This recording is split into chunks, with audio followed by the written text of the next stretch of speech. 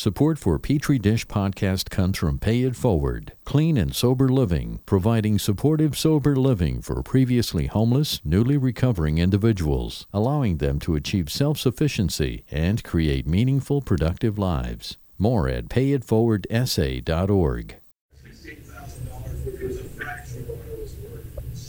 That's a TV playing in the background of what, at first glance, looks like a typical lobby in a typical medical clinic.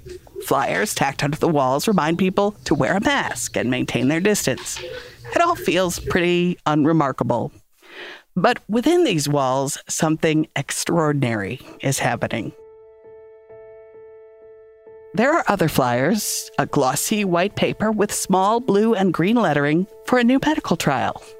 A potential COVID-19 vaccine. Kimberly, she's our front desk receptionist. Hi, how are you?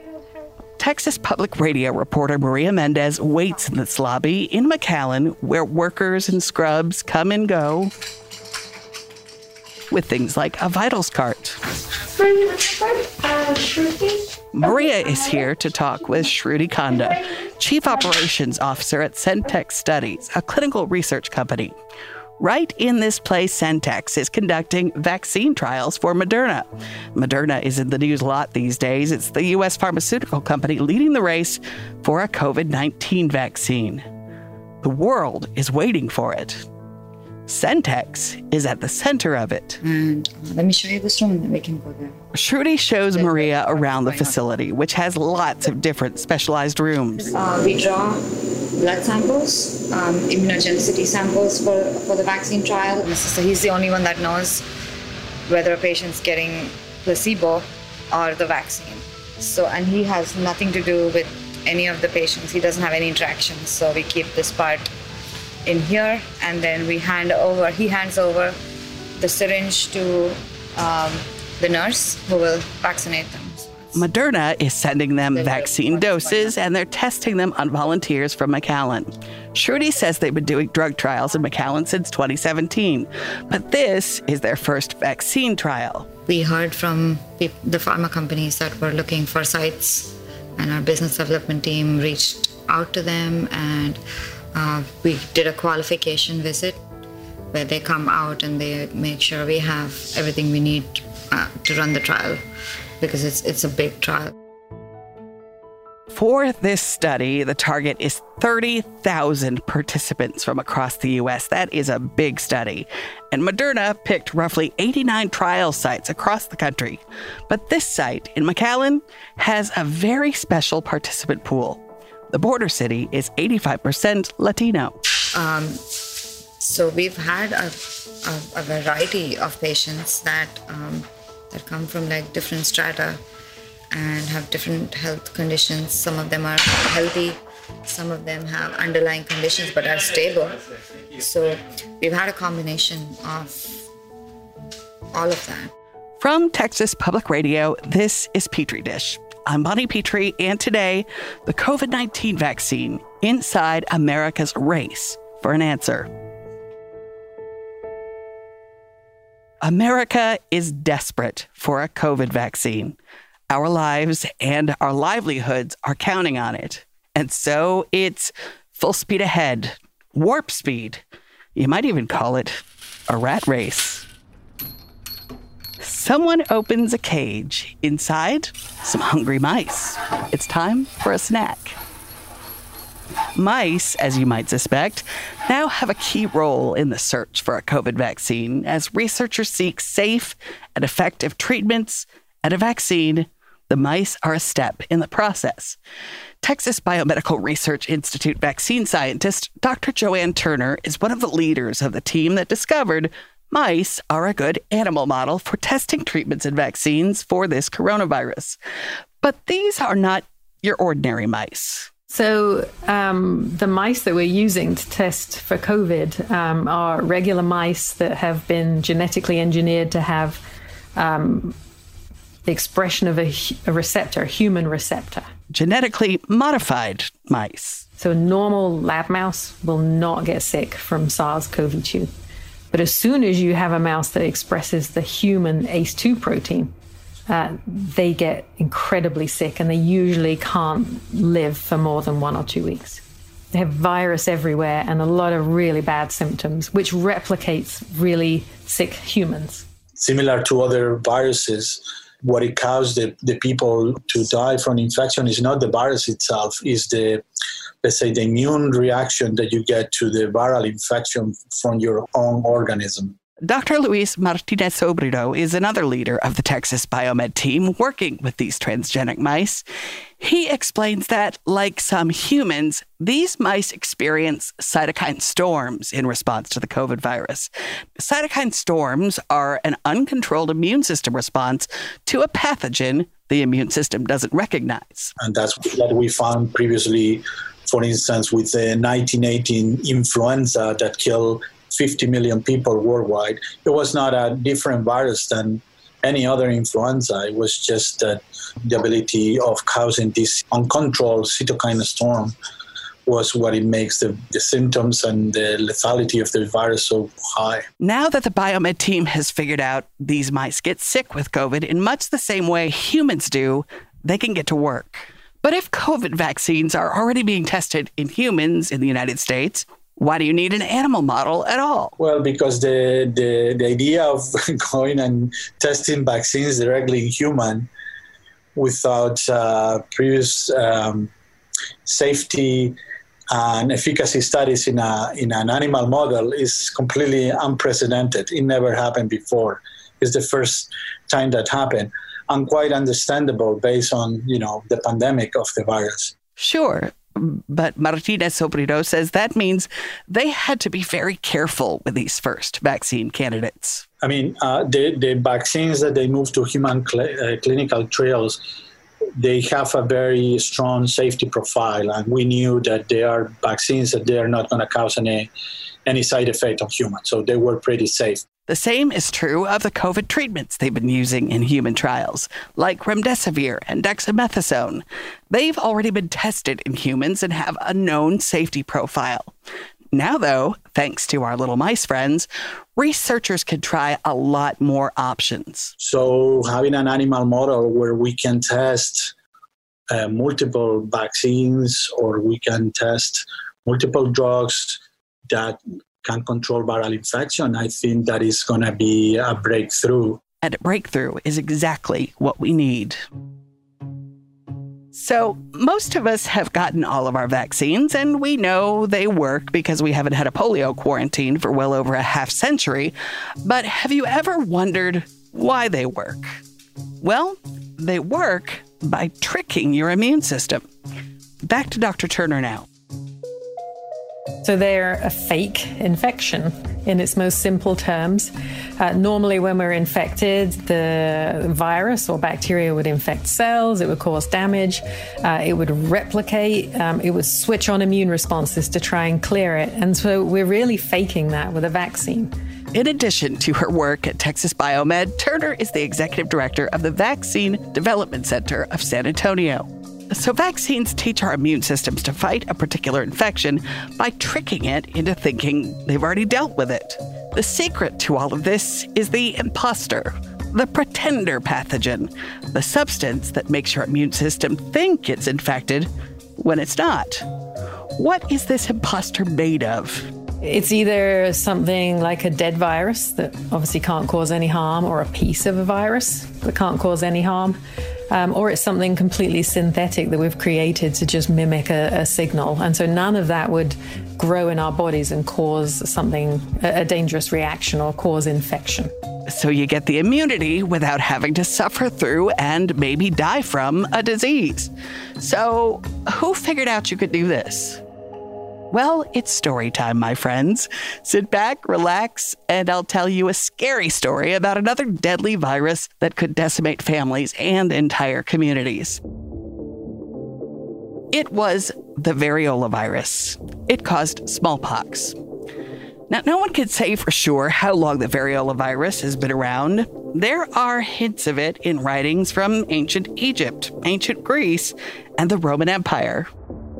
It was certainly in China in the 4th century and had spread further into Europe by the 6th century. And the variola virus is a killer. Back then, around 1 out of 4 people who developed smallpox died. When Europeans brought smallpox to the Americas, the impact was even more devastating. Because the indigenous people of the Americas had no natural immunity to the variola virus, experts estimate it may have killed 90% of the population. Smallpox was a scourge.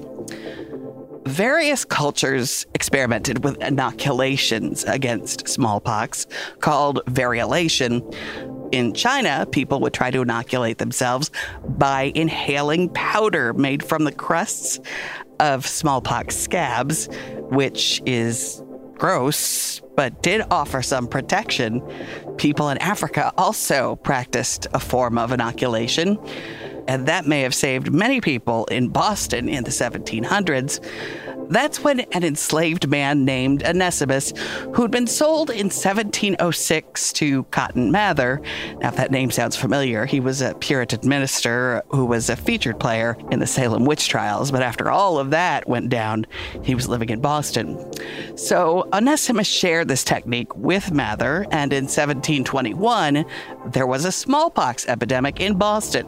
And a doctor friend of Mather's used Onesimus's technique on those in his household and as many Bostonians as would let him. Of those who weren't inoculated against smallpox during that outbreak in Boston, 1 in 7 people died. Of those inoculated, 1 in 40 died. 14% of Boston's population died in that outbreak of smallpox, but many more certainly would have if it hadn't been for Onesimus. Dr. Turner says Europeans also tried their hands at smallpox inoculation. It had been around unofficially since way back in about the 1500s, where people were taking scabs from someone that had smallpox and essentially just scratching them into their own skin with the hope that they would get protection, which of course some did, and some may have caught the infection, so not always effective in that way. Yes, so this type of inoculation was pretty risky. While it did protect some, it killed others. But what happened in the 1700s was a scientist called Edward Jenner realized after talking with milkmaids that they were quite immune from getting smallpox. Well, that definitely caught the scientist's attention. So back in the day, large farms would hire women, milkmaids, to milk the cows and, make things like butter and cheese. So why did so many milkmaids seem to be immune to smallpox? So cowpox and smallpox are very, very similar. They have common proteins.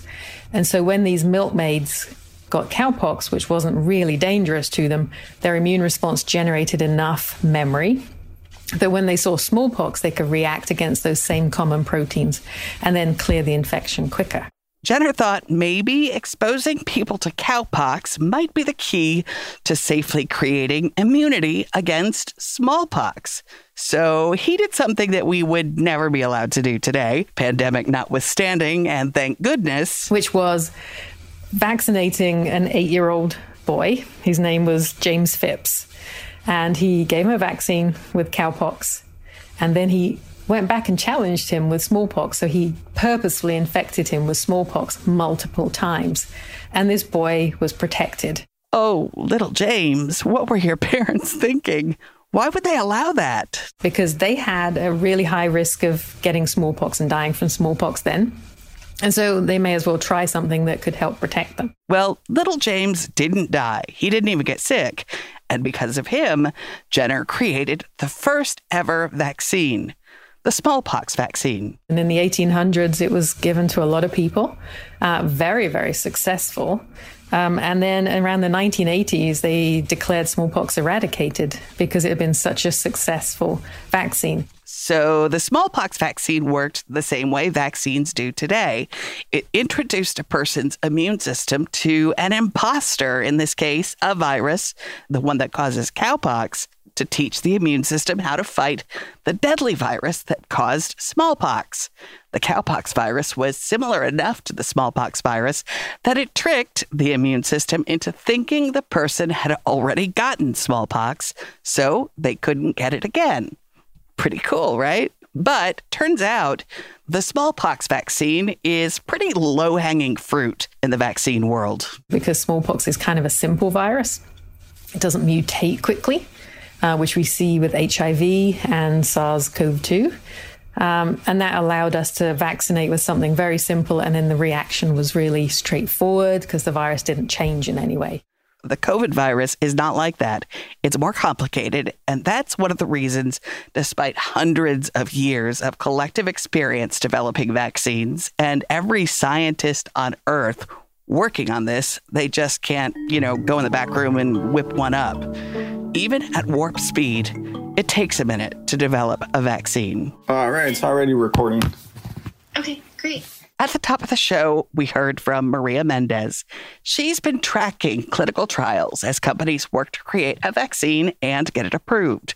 Maria will take it from here. So I spoke with Alberto Castilleja. He's 23 and he's a finance student in Dallas, Texas. But he has family in Laredo, so when the pandemic hit, he decided to move back in. I've been keeping up with the news since, I would say, April. I've been aware of the, 17 plus vaccine trials that are happening right now. So when a COVID vaccine trial was announced in Laredo, Alberto decided he wanted to volunteer. Well, they were just looking for people who work at, exposed environments or are at high risk. And there was, a checklist of 4 criteria to be met in order to participate, but the process didn't take more than 2 minutes long. They're basically looking for people who may have been exposed while at their jobs or people who live in a hotspot like Laredo. They called me 2 weeks ago saying that it's still happening, just to be patient. But so far I haven't heard back from them. Alberto wants to participate, but he's concerned that the trials may take advantage of a vulnerable community. So there's always that distrust, especially when there's cases like the 1976, swine flu vaccination program that a lot of individuals got sick due to a vaccine trail. So there's always certain things that the government or medical institutions have done that target people of color in ways that impact us negatively. Laredo has its own dark history with vaccines. The 1899 smallpox riot. But usually this place would be bustling with students, and it's weird. It's almost like a ghost town. That's Jerry Thompson. He wrote about the riot in his book, Laredo, A Pictorial History. Well, I was somewhat shocked because I really didn't realize that smallpox epidemic was as deadly as it really was. It evidently spread out of northern Mexico, I think along the railroad from Monterrey to Nuevo Laredo and then across the river into Laredo. Poor communities were especially affected, and many children were dying, so officials wanted to stop the spread. And what happened was it got so out of hand and so many people were dying that they decided to issue a quarantine. And then they went beyond that, where the mayor was forced to ask for help from the governor. And back then in South Texas, anytime there was trouble, the governors would always send in the infamous Texas Rangers.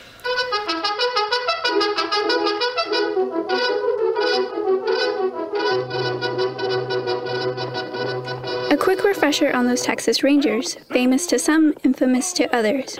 Mass media has portrayed them as bringing law and order to a lawless land as civilization reached uncivilized areas. Indian companion Tonto, the masked rider of the plains, led the fight for law and order in the early western United States. The stories of his strength and courage, his daring and resourcefulness have come down to us through the generations. And nowhere in the... This is from a popular radio series, The Lone Ranger. This episode broadcast in 1942. The series aired for nearly a decade and skipped over a lot of history. As I walked out on the streets of Laredo, as I walked out on Laredo. Now back to 1899 in Laredo, there's a smallpox outbreak. Governor Joseph D. Sayers sends in the Texas Rangers. And so what they began doing was demanding that everyone become vaccinated. And there was a kind of a radical, outspoken, very literate editor of a Spanish newspaper by the name of Justo Cardenas. And he put out a pamphlet, a flyer, basically urging people to resist And that's exactly what happened. The people began resisting. So the rangers and local police marked sick people's homes with yellow flags, and people were taken from their homes to a huge, quote, pest house, which was basically an abandoned rawhide warehouse north of downtown Laredo, where people who were sick or suspected to be sick were crammed. And there was a couple of deadly gun battles between rangers and mostly the poor people of Laredo. Get 6 jolly cowboys to carry my coffin, 6 dance-hall maidens to bear. The showdown in March of 1899 left 13 wounded and at least 1 dead, and it also led to the arrest of 21 people. More Rangers and black soldiers from the nearby Fort McIntosh were brought in to stop the riots and outbreak. The outbreak lasted roughly 8 months and highlighted the troubling history of inequality. What happened was they would allow the wealthy people to stay in their homes, although they had smallpox, providing they would hire a private security guard. Whereas the poor people couldn't do that, so they were actually going in and dragging them out. Thompson says there are still similar concerns these days. And there is that anti-vaccine movement that is out there today. And some studies indicate that if we have a miracle vaccine tomorrow, as many as 1 out of 4, roughly 25% of the American populace, have no intention of getting the vaccine. We're answerable to regulatory bodies and we take it very seriously. That's Shruti Konda, the Chief Operations Officer for Centex Studies. She's at their clinical site in McAllen, where COVID-19 vaccine trials are taking place. We have the Ethics Board, which is the Institutional Review Board. They're responsible for patient safety and making sure the patient's rights are not violated in any way. And then there's FDA that regulates all of this. After Shruti screens patients over the phone, if they qualify, the physician assistant, Wesley Keaton, screens them in person. So when they get to phase 3 trials, those are basically the trials to see if the drug works and how long does it work for. So that means they already know it's safe. They've already used it on humans in smaller groups, and they know that there's hardly any side effects or very mild side effects. And once a person is enrolled in the study, they're closely monitored for any potential side effects. Shruti says trial participants also get a $90 stipend for each visit. So that's our observation room, and this is where the patients get vaccinated for the COVID trials, and we observe them for like 30 minutes to make sure they're okay and don't have any reactions. So we have a nurse. They've already enrolled more than 100 patients, and according to Centex, nobody has had any adverse reactions. We have plenty of medical staff to monitor them, and they don't leave the room till the patient is done. The safety of the vaccine isn't the only concern people have. In Laredo, 29% of the population is uninsured, and in McAllen, it's 26%, according to census data from 2018. Uninsured rates are high in this area, and there is a large immigrant population that doesn't qualify for many governmental assistance programs that a lot of citizens are relying on right now. Oh, thank you. Thank you, Chairwoman DeGette. At a congressional hearing in July, Moderna said it planned to profit off the vaccine, which has already received federal funding. For the companies receiving taxpayer funding for your vaccines, have any of your contracts or agreements with the federal government included provisions to ensure affordability in pricing or vaccines, and affordable pricing of vaccines or treatments? Let me start again with Dr. Hogue. No, they don't. We don't have a supply agreement with the U.S. government, Congresswoman. So it got taxpayer money and will charge taxpayers a second time when the vaccine becomes available. So that could mean taxpayers here in border communities that are helping test this new vaccine could potentially not have access because of the high price.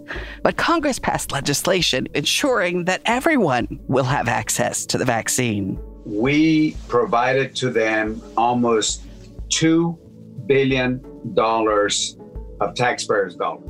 That's Texas Congressman Henry Cuellar. The key is going to be the production and the distribution. Nevertheless, under the circumstances, there is a law that says that all Americans will have access. So even, if somebody has insurance, that's one thing. But if somebody doesn't have insurance, there would not be a hurdle to get a vaccine. Details of that plan have not yet been ironed out, but Congress has continued working with Moderna. And they just agreed to a little bit over $1.5 billion to provide 100 million doses. If this vaccine turns out to be safe and effective, the federal government may have to pick up the tab for those who can't afford it, even though taxpayers have helped fund Moderna. Now, Moderna isn't the only company working on a vaccine. Centex in McAllen is starting vaccine trials with another company, AstraZeneca, soon. AstraZeneca did promise to price their vaccine at no profit.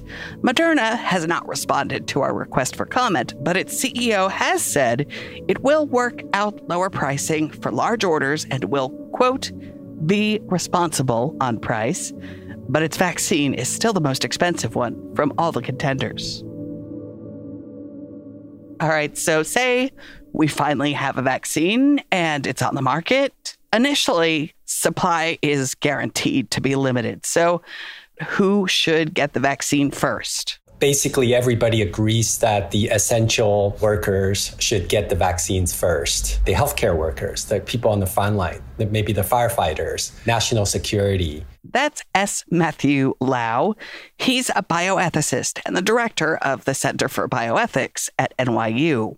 And then beyond that, there's sort of debates about who then should get it, like how you should sort of prioritize who should get the vaccines. So should we prioritize vaccinating people who are most at risk, like elderly people or maybe cancer patients or maybe other people who are immunocompromised? Another consideration is whether maybe you should give it to people who are in areas that have like the largest outbreaks. So it's kind of like putting out a fire. And so you want to sort of try to reduce super spreading events. So maybe, for example, schools, factories, poorer communities, or prisons. Even if we prioritize people, there could be loopholes for others to get the vaccine. We saw something similar happen with COVID testing kits.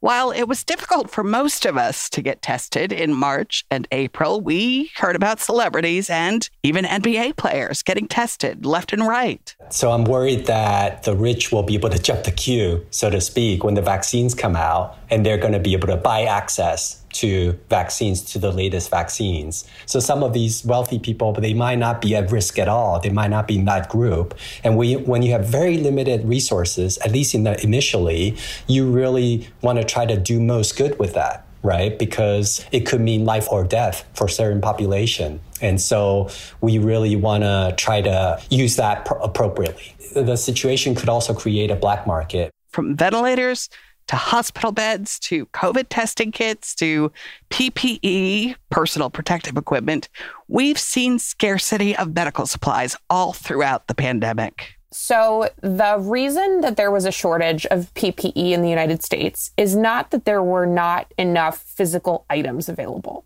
This is Evan McMullen. She's the head of professional services at Consensus, which is a blockchain company. So normally, Evan's job is to talk about blockchain and teach companies how it works and how they can use it for their business. But during the beginning of the pandemic, Evan took on another role, PPE Fairy.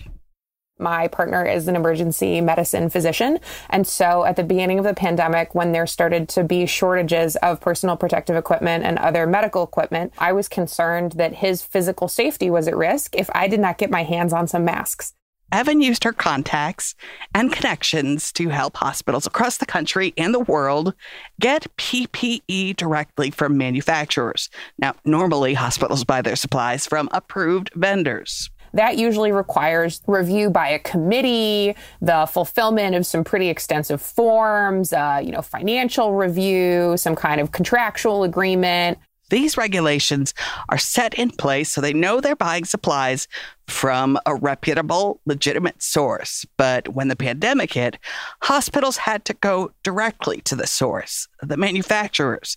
And getting manufacturers to fit into the old system posed a bit of a challenge. for Chinese manufacturers, that level of scrutiny has never, ever been applied to them. And quite frankly, they're not likely to succumb to those kinds of requests when parties from Russia, from Ghana, from, Germany are showing up in China with suitcases, duffel bags full of cash, cold hard cash for masks. We could be running into the same problems if another country develops a COVID vaccine first. However, if the U.S. develops the vaccine and follows the priority list, there will be a whole different set of issues. You need a system to successfully and sort of verifiably and accurately identify human beings, verify when they come into a physical space that they are who they are purported to be, meaning that they qualify for some prioritized status, such as being a healthcare worker, being a member of an at-risk community. And then once a person receives the vaccine, there needs to be documentation that that specific dose of vaccine went to that specific individual, and that individual now needs to have some credential or some, evidence that they have received said vaccine. The problem, of course, is that the second that you start to digitally centralize a repository of data to include a list of who's in and who's out, that list becomes very vulnerable. You need to construct that list in a way that is invincible. Evan definitely sees a scenario where this could happen. She's seen similar scenes play out with PPE, but creating a, quote, list of people sounds a bit problematic for a lot of reasons. For privacy reasons, people would be concerned about how that information is used, who has access to that information. What about hackers? One way to create a tamper-proof list could be blockchain, Evan says. Blockchain network data is extremely difficult to hack because the network uses thousands and even potentially millions of computers to work together. Evan is an expert here because, remember, she works at a blockchain company. So they would first have to find all of those random computers operating in people's houses and offices, random, cloud settings, whatever. Find those computers all over the planet and then simultaneously interfere with all of them at the exact same moment using more computing power than exists on planet Earth today. Well, you might think, why go to all this trouble if people getting vaccines for the black market are still getting vaccinated, right? Well, because it's all about limiting the spread, right? It's always been about limiting the spread. Giving the vaccine to someone in a community that has a low infection rate isn't going to impact the spread the same way if a person from a hotspot, a high infection area, gets the vaccine.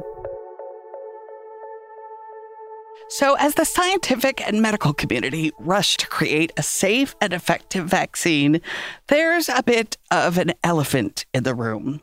According to Pew Research, about 27% of Americans say they wouldn't get a vaccine if it was available today. Other polls have shown that up to half of Americans say they're thinking about not getting vaccinated. Now, of course, it's your body, it's your choice, as they say. But the real problem here may be the spread of bad information. And that includes, of course, on social media. That's where it proliferates. So our producer, Dominic Anthony Walsh, recently found himself in one of those Facebook vaccine discussions that can quickly turn ugly. So let's talk about it. Dominic? Bonnie. Have you been getting into arguments on the internet? Yes, which I promise I normally don't do. It happens to the best of us. So tell me what happened. So an old friend of mine posted that vaccines aren't safe and that nutrition is a way to achieve immunity. And so I messaged him directly and the conversation got heated. So did you change any hearts and minds in this discussion? No. And I may have sent a GIF of a person wearing a tinfoil hat. Oh, Dominic, That is not the way to win friends and influence people. Yes, I know. I feel bad. And so I actually messaged him again recently, and I met up with him. His name is Judson Wade Fry. Alrighty, let's see where he's at. I think he sent me a Facebook message saying he's already here. I wanted to kind of clear the air after our disagreement, but mostly I wanted to understand, why he believes what he believes. Because I didn't even really ask that while we were arguing. I was too busy telling him he's wrong. Hey, how's it going? Good, dude. How are you? I'm doing well. Right on. Nice tree. Yeah, dude. Good vibes. Yeah. So I wanted to talk about that kind of tense Facebook conversation we had. I kind of came at you sideways at one point after you posted something about vaccines. Right. Do you have conversations like that on Facebook pretty often?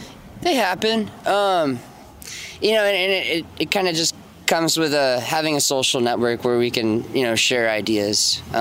So in terms of like when you arrived at kind of the belief that we need to focus more on immune health and like living certain types of lifestyles, I'm curious like how you got to that point in your own life. Well, pharmaceuticals weren't working for me.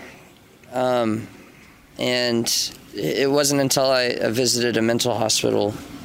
That was my first rock bottom experience. Never really gone lower than that.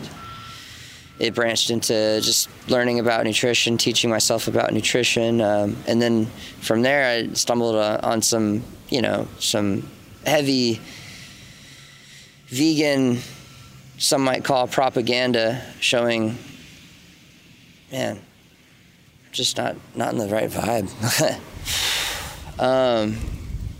Everything kind of revolves around how we grow and process our food. It's clearly something you thought about a lot, that you have put a lot of thought into. So, for example, let's go back to the incident where I sent you that Facebook message. It was basically just a circular conversation where I ended up making quite a bit of fun of you. When stuff like that happens, I mean, what does it cause you to think or feel? What effect does that have? And so initially, yeah, I did feel somewhat annoyed, but the majority of the feeling was this helplessness. I feel just this initial longing for someone to actually get where I'm coming from enough to know why I have these concerns.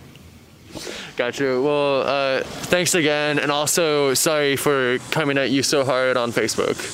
Bro, I totally forgot about it until you messaged me the other day, and it's just keep moving. That ended well. I feel like if you spend any time on social media these days, you know how rare and valuable that is. Everybody on Facebook and the other social media sites seems to have sort of picked a side, and when disagreement happens, they just double down. And seriously, it's like a cage match or Mortal Kombat there. Dominic, I'm so glad you two talked it out. Yeah, we disagree on a lot, but I think I understand him more now. And I definitely still feel bad about coming at him sideways on Facebook. I think a lot of people do. And since these conversations aren't going away anytime soon, if we're going to, be having them, it seems like we should at least try to figure out how to have them like reasonable, rational adults. No one wants to have to block their aunt or uncle. That makes Thanksgiving very uncomfortable. So is there a better way to approach someone you think might be sharing misinformation? Yeah, absolutely. You're going to have a chunk of population that says, what the hell is this? I don't want to take something that was produced by Operation Warp Speed and we're the makers of it. We're able to dump their stock and make $30 million the day they send out a fake press release. I mean, that's a very reasonable response. That's Dr. Peter Hotez. He's a professor of pediatrics and molecular biology at Baylor College of Medicine in Houston, where he co-directs the Texas Children's Center for Vaccine Development. He is an expert on the anti-vaccination movement. So he says the most popular and obviously scary to parents claim is that vaccines cause autism. I'm sure you've heard that. Hotez wrote a book about this subject. I'm a vaccine scientist, a pediatric scientist, and developing vaccines, but I have a daughter with autism. And I wrote this book articulating why vaccines don't cause autism based on massive amounts of scientific evidence and studies, but also the lack of plausibility, because we've learned so much about autism and how it begins in early fetal brain development. Dr. Hotez has spent his career developing vaccines for people who live in poverty, communities ignored by the pharmaceutical industry, which focuses on high-demand, profitable vaccines. And that focus fuels some of the fears around vaccines. Hotez says the race to develop a COVID-19 vaccine has intensified anti-vaxxer concerns. But the other things that the anti-vaccine groups allege is they claim that vaccines are rushed, they're not adequately tested for safety.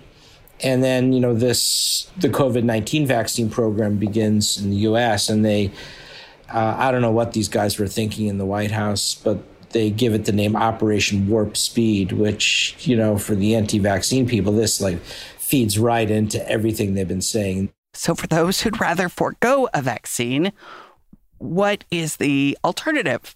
Well, that would be to let the virus just sort of burn through the population unchecked until we achieve natural herd immunity.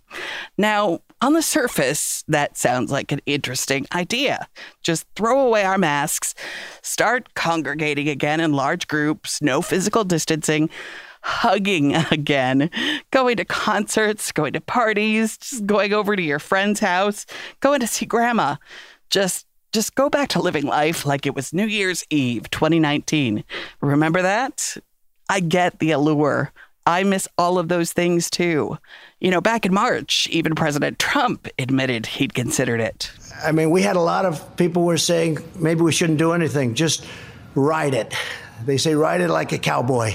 Just ride it. Ride that sucker right through. So before I tell you why it was a terrible idea then, and it's a terrible idea now, I guess I should tell you what herd immunity, often called community immunity, is. Or actually, I'll let Dr. Joanne Turner, the vaccine scientist we talked to earlier from Texas Biomed, tell you. Wait, first, do you hear that? That's a herd of zombies coming for us and everyone we love. So if there's a zombie apocalypse and we haven't heard about it yet, then obviously all of us could get eaten by a zombie, right? And that's the pandemic beginning. When no one has any natural immunity to a novel virus and there is no vaccine to trick our immune systems into creating immunity, we're all vulnerable. The zombies could just get us and finish us off.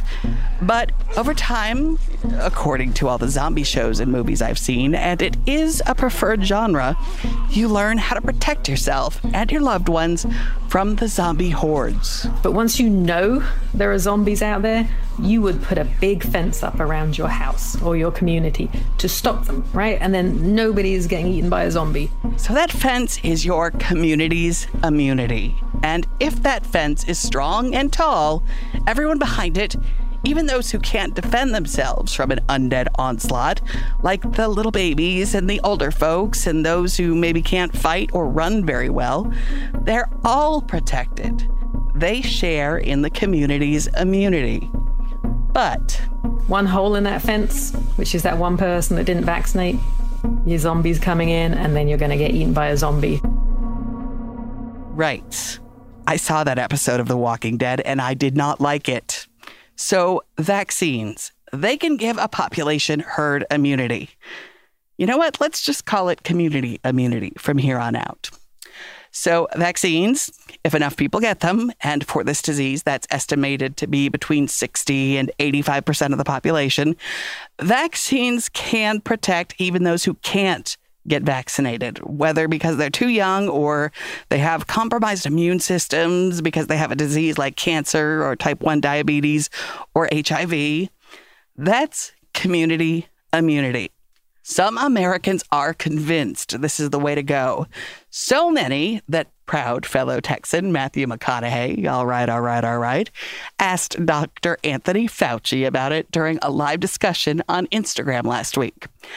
Dr. Fauci said what I said a few minutes ago. Remember what I said? It's a terrible idea. If everyone contracted it, even with the relatively high percentage of people who are without symptoms, Matthew, a lot of people are going to die. With our epidemic of obesity, as it were, with the number of people with hypertension, with the number of people with diabetes, if everyone got it infected, the death toll would be enormous and totally unacceptable. And that's the reason why we are against saying, let it fly, let everybody get infected and we'll be fine. That's a bad idea. Okay, now you're going to make me do math, aren't you? All right, so if it takes between 60 to 85% of the population to be immune to achieve community immunity, and if there are around 330 million people in the United States, let's go with 70%. What's 70% of the U.S. population? 231 million Americans would have to be infected with a virus to achieve community immunity. Now, if around 2% of everyone infected with this virus dies, and we won't know the real percentage for a while, but that's right in the middle of the guesstimates right now, that means more than 4 million Americans will have died to achieve that immunity. Even if it's just 1%, that's more than 2.3 million. It's a terrible idea. That is no way to achieve community immunity, which might not even be achieved after all of those deaths. That's why the race for a vaccine is so important, and why, if we have good evidence that it is safe and effective, as many of us as possible should get it. If somewhere between 60 and 85% of us don't get one when it's available, there's no community immunity. There's a hole in our fence, and the zombies can and will get through. So when my daughter was born 15 years ago, I joined a parenting message board, and that's the first time I learned that vaccines had at some point become controversial. When I was a kid, you just got them. It wasn't even a question. My dad was a child when the polio outbreaks were still happening, and he clearly remembered the fear, terror really, associated with these epidemics. He also remembered the relief that came along with the development of a polio vaccine. Now, to people of his generation and my mom's, vaccines were only known for preventing horrible diseases. They meant their children might not suffer terrible illnesses, lifelong complications, or death. Several severe childhood illnesses were now preventable with just a shot. So vaccines felt kind of like a miracle to them, I think. So there was no question. My 3 siblings and I and every single child I knew all had our shots. But somehow, by the time I had a baby, vaccines had become a hot topic. And I remember thinking, maybe vaccines are dangerous. Maybe I should skip them? Maybe do a delayed schedule? Those are a lot of shots for a little baby. So I did what I do. I talked to a lot of experts, and that's something not a lot of parents can do. They don't have access to experts like I do. I did a lot of reading too, and ultimately my child is fully vaccinated. Still, I get it. I get the concern. When you have to make decisions for another small human and for yourself that you think could have grave consequences, even if the chances are infinitesimal, you might hold off, right? And the idea of putting anything in my daughter's body that's been made at warp speed, well, it does give me pause. Of course it does. But right now, several vaccines are in phase 3 trials, like the one Maria told you about. But those are huge studies in humans to confirm that a treatment or a vaccine is safe and effective in a cross-section of the population. And those are the questions these studies will answer about the vaccine. Is it safe? Does it work? Because all of us want this pandemic to be over, but not at further risk to our health or that of our children. None of us wants to get a vaccine that doesn't work, or worse, makes us sick. But please don't dismiss any vaccine that comes to the market at warp speed just because it was developed quickly. The reason this is even possible is because the government and other sources have ponied up piles of money to make this happen.